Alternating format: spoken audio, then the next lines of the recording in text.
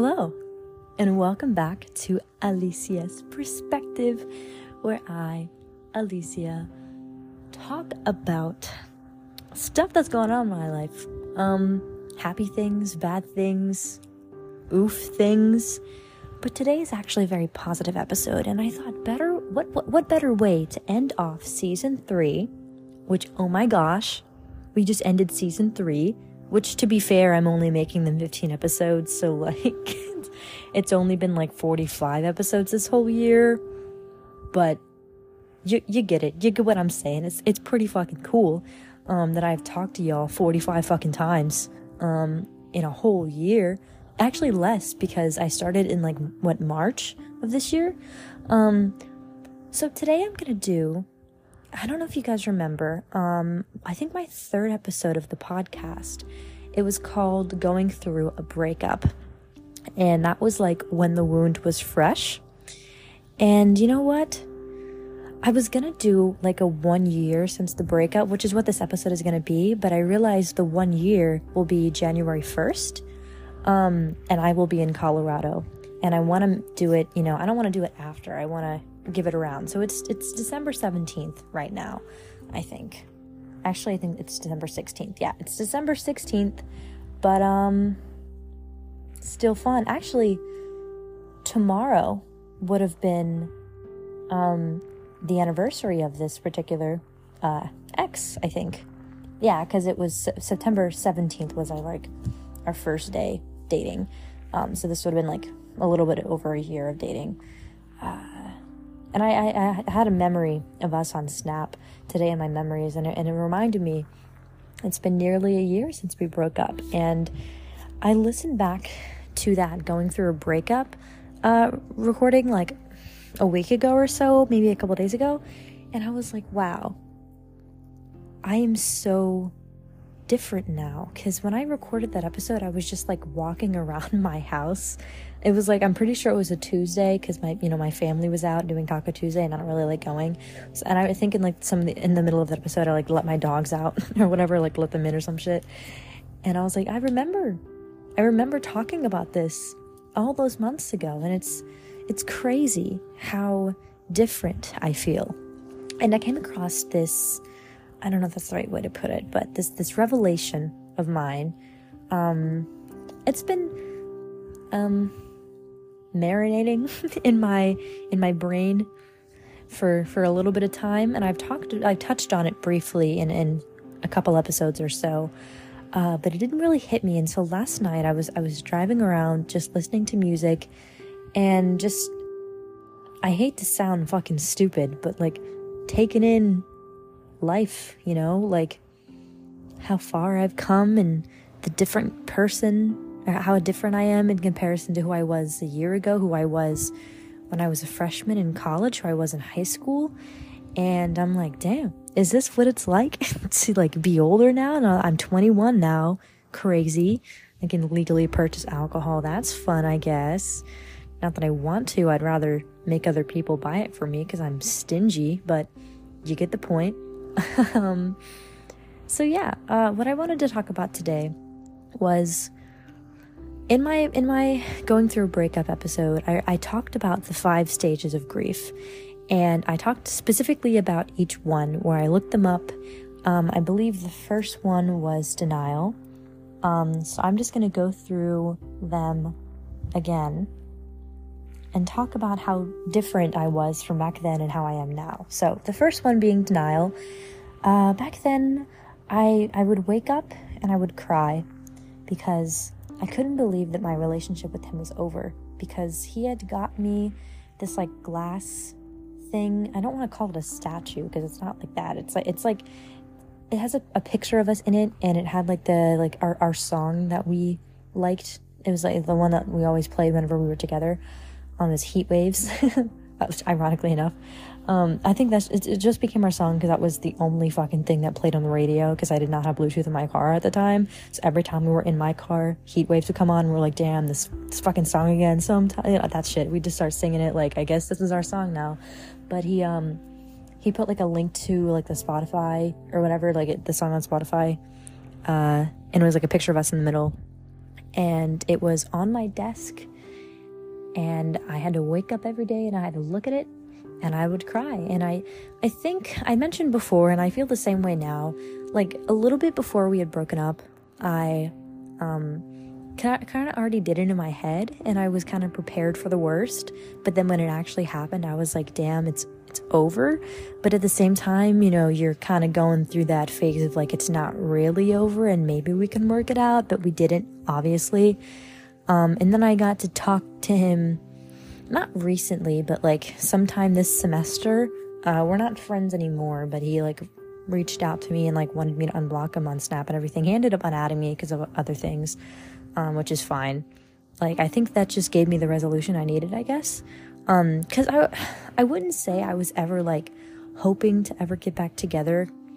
I think I just wanted what he and I had from so many people, and they were never providing that for me, and they're never going to provide that for me. And whether that was because it was my first adult relationship, so I just felt this weird connection and like hope that I would find that exact type of relationship again, not necessarily because it was great, but because I think that was the first time, you know, it was real. It felt real to me. Of course, like my first boyfriend, like that was a roller coaster of emotions. And I think the second boyfriend I ever had, he was maybe the closest I ever felt to like love, because it was so healthy for the majority of the relationship until the end, at least. That was unfortunate.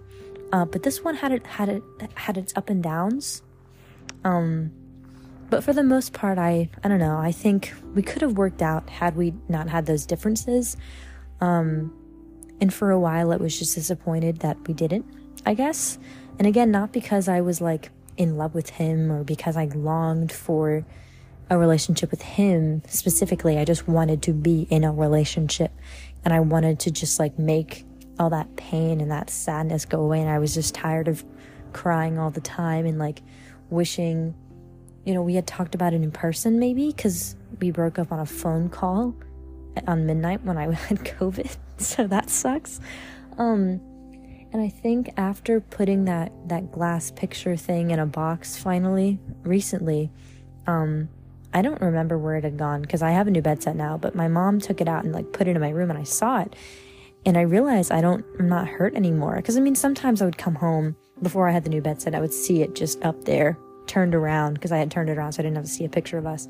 And a part of me would still be like, damn, that sucks. But I realized that it's been a while since I've, you know, been hurt by that, by seeing it and putting it in a box. Putting it in a box was kind of putting those feelings away and finally moving on. And I feel like I mentioned this in a couple episodes. I was officially moved on, which is true.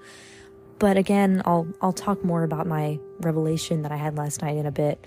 I think just putting that away, putting that picture really cemented, you know, the freedom that I feel now. But anyway, the second stage, anger. Before I had talked about, you know, being just angry with myself and being angry with him. And I feel like I felt that for a long time. And that kind of manifested into not necessarily being angry at him or angry at me, but like just angry at the world, you know, for a few months after the breakup, even when I felt like I was done with him and I was done with the idea of a relationship. I was mad at people who were in relationships and like happy relationships. And I was like, why can I not have that anymore? I was angry that he's in a new relationship because I was like, how is he happy? How is that fair? But then after a while, I realized I don't actually care. I don't really give a fuck whether he's happy, whether he's not, because he doesn't concern me anymore. And I don't mean that in like a disrespectful way, but it's like, we're not friends. I don't check his Instagram anymore.